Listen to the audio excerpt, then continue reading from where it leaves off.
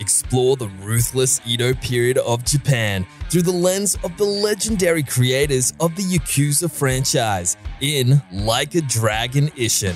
Or face the unstoppable course of technology, secret experiments, and the rise of terrifying machines in the heart-pumping action RPG, Atomic Heart. Like a Dragon Ishin and Atomic Heart are available now on PS5, Xbox, and PS4.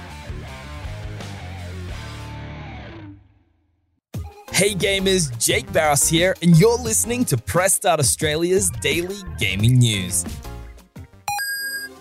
Xbox has announced a binding 10-year contract with Nintendo to bring the full Call of Duty experience to Nintendo players.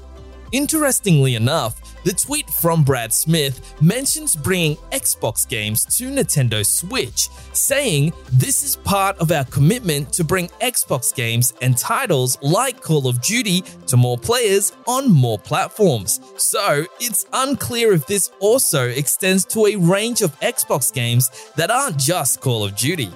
The full statement reads, Microsoft and Nintendo have now negotiated and signed a binding 10-year legal agreement to bring Call of Duty to Nintendo players the same day as Xbox with full feature and content parity, so they can experience Call of Duty just as Xbox and PlayStation gamers enjoy Call of Duty. We are committed to providing long-term equal access to Call of Duty to other gaming platforms, bringing more choice to more players and more competition to the gaming market. Our review of Kirby's Return to Dreamland Deluxe has gone live.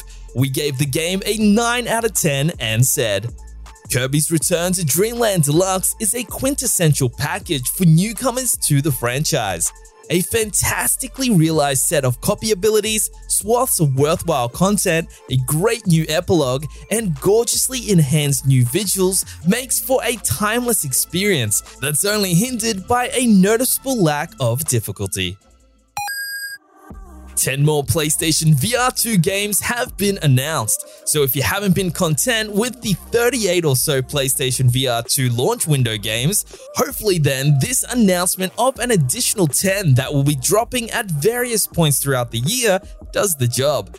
These 10 games include Another Fisherman's Tale, Gone, which is out March 16th, Knockbow and Arrow Soccer also out in March, Hellsweeper VR, which releases later this year, Ragnarok and Runner both out today, Startender's Intergalactic Bartending, Sushi Ben, Swordman's VR, and Unplugged Air Guitar.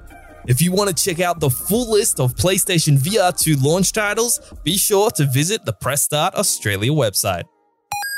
For the latest gaming news, bargains, reviews, our podcast, and all things gaming, check out pressstart.com.au.